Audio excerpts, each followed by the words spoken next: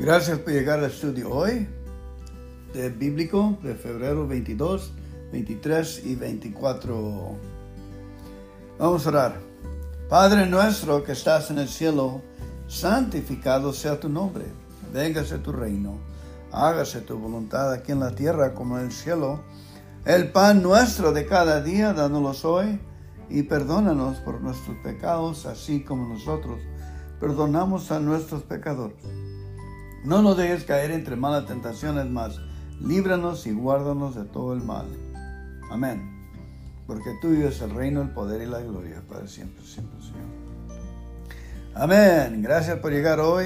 Por favor, agarren sus elementos para tomar comunión, para darle honor a nuestro Señor Jesucristo, que murió en la cruz por nuestra salvación y nos dio un mandamiento, hacer esto en memoria de Él. ¿Qué es esto? Tener comunión. Y en los Hechos, los apóstoles fueron casa a casa teniendo comunión con otros. Ahora yo vengo a su casa a tener comunión con ustedes. Oficialmente, el Señor nos ha elegido a hacer su trabajo. Él dijo, vayan y hagan. Es lo que estamos haciendo. Estamos yendo y estamos haciendo. A pronunciar su nombre a los nuevos. Que Jesús es la verdad, la seguridad, el camino, el gozo, el pozo de agua que nos da eterna agua. Nos satisfecha nuestras almas, nos satisfecha nuestra sed de que hay algo que necesitamos en la vida. Tenemos que estar justos con Él. Él nos justifica perdonados y ahora somos justos, así como Él es justo. Gracias al Padre Celestial. Ok, voy a agarrar el pan, que significa el cuerpo de Jesucristo. Hay que decirle gracias, Jesús, que muriste en la cruz por nosotros. Gracias por voluntariamente ir a la cruz y darnos vida eterna. Gracias, Jesús, que tu cuerpo lo sometiste a la crucificación por nosotros. Muriste en la cruz. Hay que tomar del pan, que significa el quebrado cuerpo de nuestro Señor Jesucristo. Amén.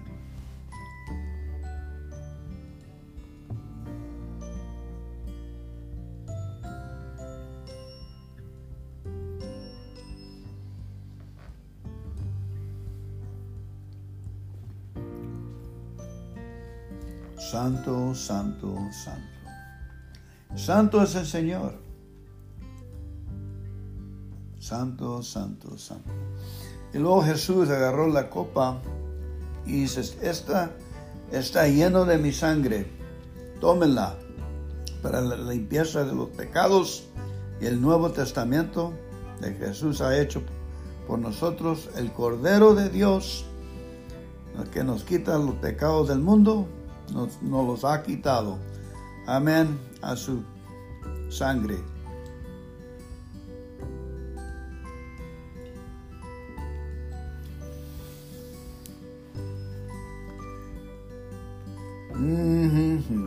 Miren que el Señor es bueno y nos da lo mejor. Gracias, Jesús. Gracias por morir en la cruz. Gracias por tu sangre. Gracias, Espíritu Santo. Gracias, Señor, que nos mandaste el Espíritu Santo y está aquí con nosotros. Gracias, Señor. Gracias por tu Espíritu Santo. Gracias por esta acción que nos recomendaste. Nos dices un mandamiento para acordarnos de ti, Jesús, el sacrificio que hiciste. Me entregaste tu cuerpo. Amén y amén. Así es. La lectura hoy nos viene por Gloria Copeland. ¿Esté dispuesto a esperar? ¿O está dispuesto a esperar? Proverbios 21:23 nos dice, el que guarda su boca y su lengua, su alma guarda de angustias. No hay otra manera de hacerlo. Si usted quiere disfrutar de una vida de bendición, debe expresar palabras que concuerden con lo que Dios dice. No solo por unas pocas horas o días, sino todo el tiempo. Si usted ha hecho eso alguna vez, se habrá dado cuenta de que no es fácil. A medida que el tiempo transcurre y su situación parece permanecer en la misma condición, puede ser difícil seguir declarando la palabra de Dios, pero debe hacerlo siempre si quiere que su cosecha de bendición venga. Cuando Kenneth y yo comenzamos a predicar sobre la prosperidad, yo me sentaba y lo escuchaba y creía en el mensaje aun cuando mis zapatos tenían agujeros en las suelas. Pues sabíamos que nuestros problemas económicos no podían cambiar lo que la palabra de Dios afirmaba. Sabíamos que sus promesas de prosperidad eran verdaderas, aunque todavía no gozábamos de ellas. Incluso, aunque a veces nos sentíamos tontos declarando acerca de la generosa provisión que Dios tenía para nosotros. Me di cuenta luego de que la palabra comenzó a obrar a nuestro favor desde el primer día que empezamos a creerla, a confesarla y a ordenar nuestra vida conforme a ella. Nuestra cosecha de prosperidad comenzó a crecer en el momento en que empezamos a sembrar semillas en la tierra. Solo necesitaba tiempo para que comenzar a germinar. El problema es que algunas veces la mayoría de creyentes no tienen paciencia para esperar. Comienzan a sembrar bien, pero cuando no ven los resultados de inmediato, cuando el dinero disminuye y hay que pagar el alquiler, se desaniman y comienzan a confesar palabras de escasez y derrota. Ellos destruyen su cosecha con las palabras de su boca y nunca logran disfrutar de sus frutos. Así que próxima vez que decida vivir por fe, ya sea en el aspecto económico o en cualquier otro aspecto, determine desde el principio que no permitirá que ese periodo de esperar lo desanime. Luego permanezca firme hasta que la palabra de Dios se manifieste en su vida. Ponga la paciencia en práctica y alinee sus palabras con su fe para recibir la cosecha. Ahora vamos a leer Proverbios 18, 4 a 8 y 20 a 21. Las palabras del hombre son aguas profundas, río que corre, pozo de sabiduría. No está bien que los jueces favorecen al culpable y le nieguen sus derechos al inocente. Con sus labios el necio se mete en líos, con sus palabras se busca buenos azotes. Las palabras del necio son su propia ruina, con sus labios se echa la soga al cuello. Ahora el 20 a 21 que nos dice: cada uno comerá hasta el cansancio del fruto de sus palabras. La vida y la muerte dependen de la lengua. Los que hablan mucho sufrirán las consecuencias, o los que hablan bien recibirán vida en abundancia. Eso yo lo sometí. Vamos a leerlo en otra Biblia, a ver qué nos dice. Empezando con el 20, el 21 y luego 4 a 18. Cada uno recibe por sus palabras su premio o su castigo. La lengua tiene poder para dar vida y para quitarla. Los que no paran de hablar sufren las consecuencias. 4. Las palabras del sabio son fuente de sabiduría. Amén. Qué malo es declarar inocente al malvado y no hacerle justicia al inocente. Cuando el tonto abre la boca, causa discusiones y pleitos. Cuando el necio abre la boca, pone su vida en peligro. Qué sabrosos son los chismes, pero cuán daño causan. Hay que dar gracias al Señor y estar atentos con el Espíritu Santo, que nos mire nuestras palabras. Amén. Ahora vamos a leer el 23 de febrero, la lección, por favor. Ahí viene. No se detenga en la puerta. Esta es por Kenny Copeland. Hebreos 4:16 nos dice: acerquémonos pues confiadamente al trono de la gracia para alcanzar misericordia y hallar gracia para el oportuno socorro. Hebreos 4:16. Cuando usted recibió a Jesús como el Señor de su vida, uno de los privilegios que obtuvo fue el derecho de acercarse al trono de Dios en cualquier momento.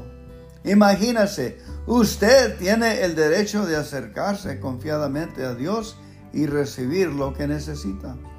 Aunque eso es algo que la Biblia afirma claramente, la mayoría de personas actúa como si no lo creyera. No se acercan con confianza al trono de la gracia. En lugar de eso dicen: yo nunca podría ir donde Dios está. Me quedaré aquí, gritaré y esperaré a que Él me oiga. Yo solía hacer lo mismo.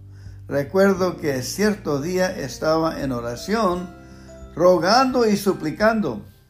Estaba bombardeando las puertas del cielo, rogando por un avivamiento. Después de haber pasado cierto tiempo suplicando, el Señor me expresó: ¿qué estás haciendo? Estoy bombardeando las puertas del cielo con oración, pidiendo un avivamiento, le dije. Kenneth, me respondió el Señor.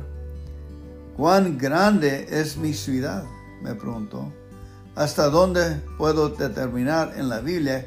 Hay 12,000 codos, o alrededor de 2,413 kilómetros cuadrados y 2,413 kilómetros de altura.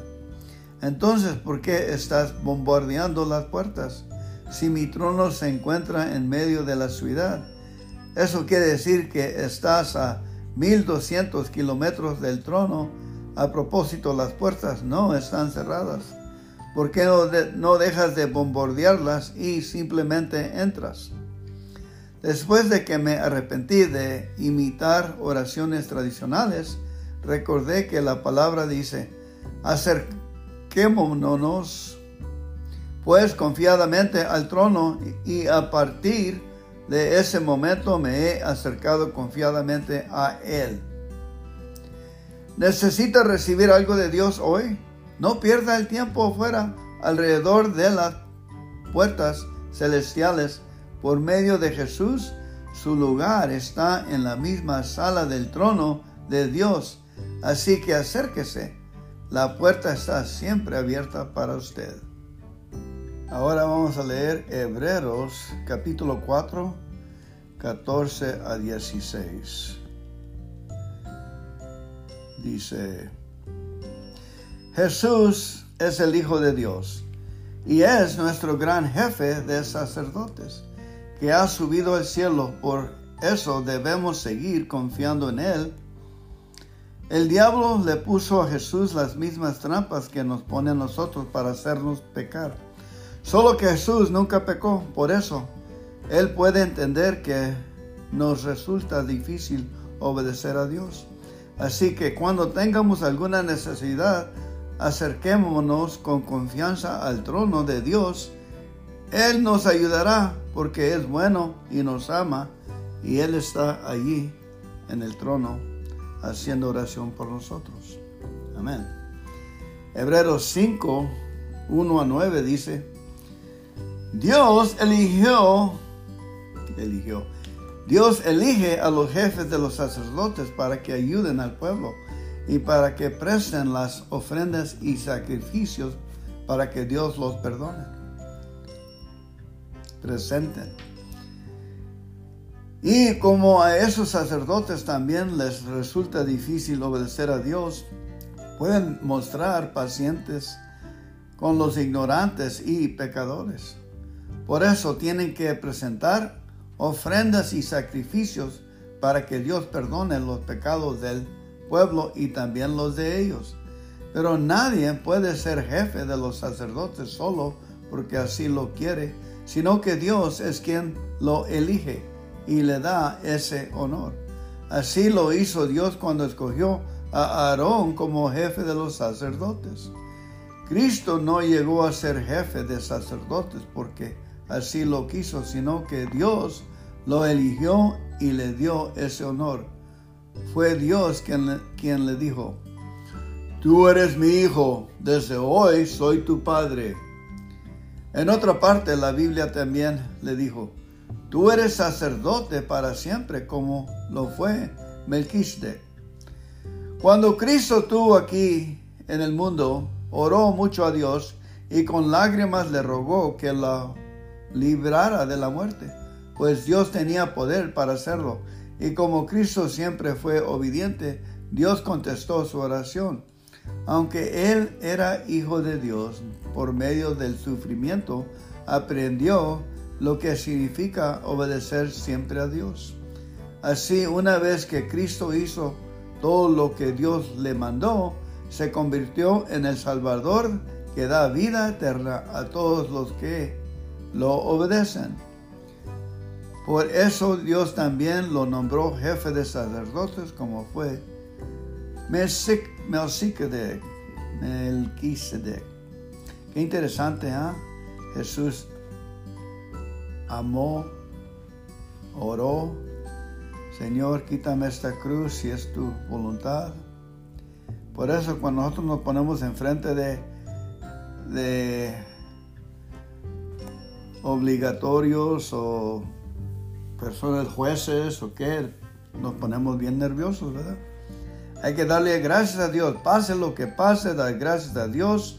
En cualquier nos enfrentamos, eso nos da paz y Dios nos cuenta por guerreros. Amén. Ahora el día 24, febrero 24. Paz en el hogar, por Kenneth Copeland. Santiago 3:16 nos dice: ¿por qué donde hay celos y contención, ahí hay perturbación y toda obra perversa? Porque donde hay celos y contención, ahí hay perturbación y toda obra perversa. ¿Ha notado que el lugar más fácil para ser egocéntrico es su hogar? Hay ciertos incentivos en ser amable con los demás, pero con la familia tenemos la tendencia a permitirnos algunos privilegios egoístas, como si ser amable no contraí. Antes de convertirme al Señor, yo era más cortés y más amable con mis amigos que con mi propia familia. Era más exigente y menos misericordioso con mis seres queridos que con los demás. Pero después de que recibí al Señor Jesucristo como el Señor de mi vida, me di cuenta de que todo eso tenía que cambiar. Al estudiar la palabra, Gloria y yo comenzamos a aprender lo importante que es la armonía en la familia. Aprendimos que si queríamos que el poder de la unidad obrara en nosotros, no podíamos permitir la contienda en nuestro hogar. Mateo 18:19. La contienda hace que usted baje el escudo de la fe, impide la respuesta a su oración y le abre la puerta a Satanás y sus fuerzas. La discordia es mortal porque paraliza el poder de Dios en su vida. No acepte la contienda en su hogar para que el enemigo no lo detenga en su propia puerta. Si permite que la contienda reine, usted no será una amenaza para él en ningún otro lugar. Ponga el poder de la armonía a actuar en su familia. Filipenses 2, 1 a 13. Ahí va. Si Cristo les ha dado a ustedes poder para animar a los demás, y si el amor que ustedes tienen los lleva a consolar a otros, y si todos ustedes tienen el mismo espíritu y son compasivos, les pido que vivan en armonía y que se amen unos a otros. Así me harán muy feliz. Pónganse de acuerdo en lo que piensan. Desean las mismas cosas y no hagan nada por orgullo o solo por pelear. Al contrario, hagan todo con humildad y vean a los demás como mejores a ustedes mismos. Nadie busque el bien solo para sí mismo, sino para todos. Tenga la misma manera de pensar que tuvo Jesucristo. Aunque Cristo siempre fue igual a Dios, no insistió en esa igualdad. Al contrario, renunció a esa igualdad y se hizo igual a nosotros, haciéndose esclavo de todos. De todos. Como hombre se humilló a sí mismo y obedeció a Dios hasta la muerte. Murió clavado en una cruz. Por eso Dios le otorgó el más alto privilegio y le dio el más importante de todos los nombres, para que ante Él se arrodillen todos los que están en el cielo, y los que están en la tierra, y los que están debajo de la tierra, para que todos reconozcan que Jesucristo es el Señor y den gloria a Dios el Padre. Queridos hermanos, cuando yo estaba con ustedes siempre me obedecían. Ahora estoy lejos, deben obedecerme más que nunca. Obedecerme más que nunca. Pero por eso, con respeto y devoción a Dios, dedíquense a entender lo que significa ser salvado por Dios, porque es Dios quien los motiva a hacer el bien y quien los ayuda a practicarlo, y lo hace por así lo quiere. Lo hace porque así lo quiere. Amén y amén. Gracias por llegar al estudio hoy. Perdón, un poco cansado, me levanté demasiado temprano, me fui a dormir tarde, pero aquí andamos. Vamos a orar otra vez, un Padre Nuestro, para acabar nuestra lectura. Gracias. Pasen un buen tiempo. Padre nuestro que estás en el cielo, santificado sea tu nombre. Véngase tu reino, hágase tu voluntad, aquí en la tierra como en el cielo.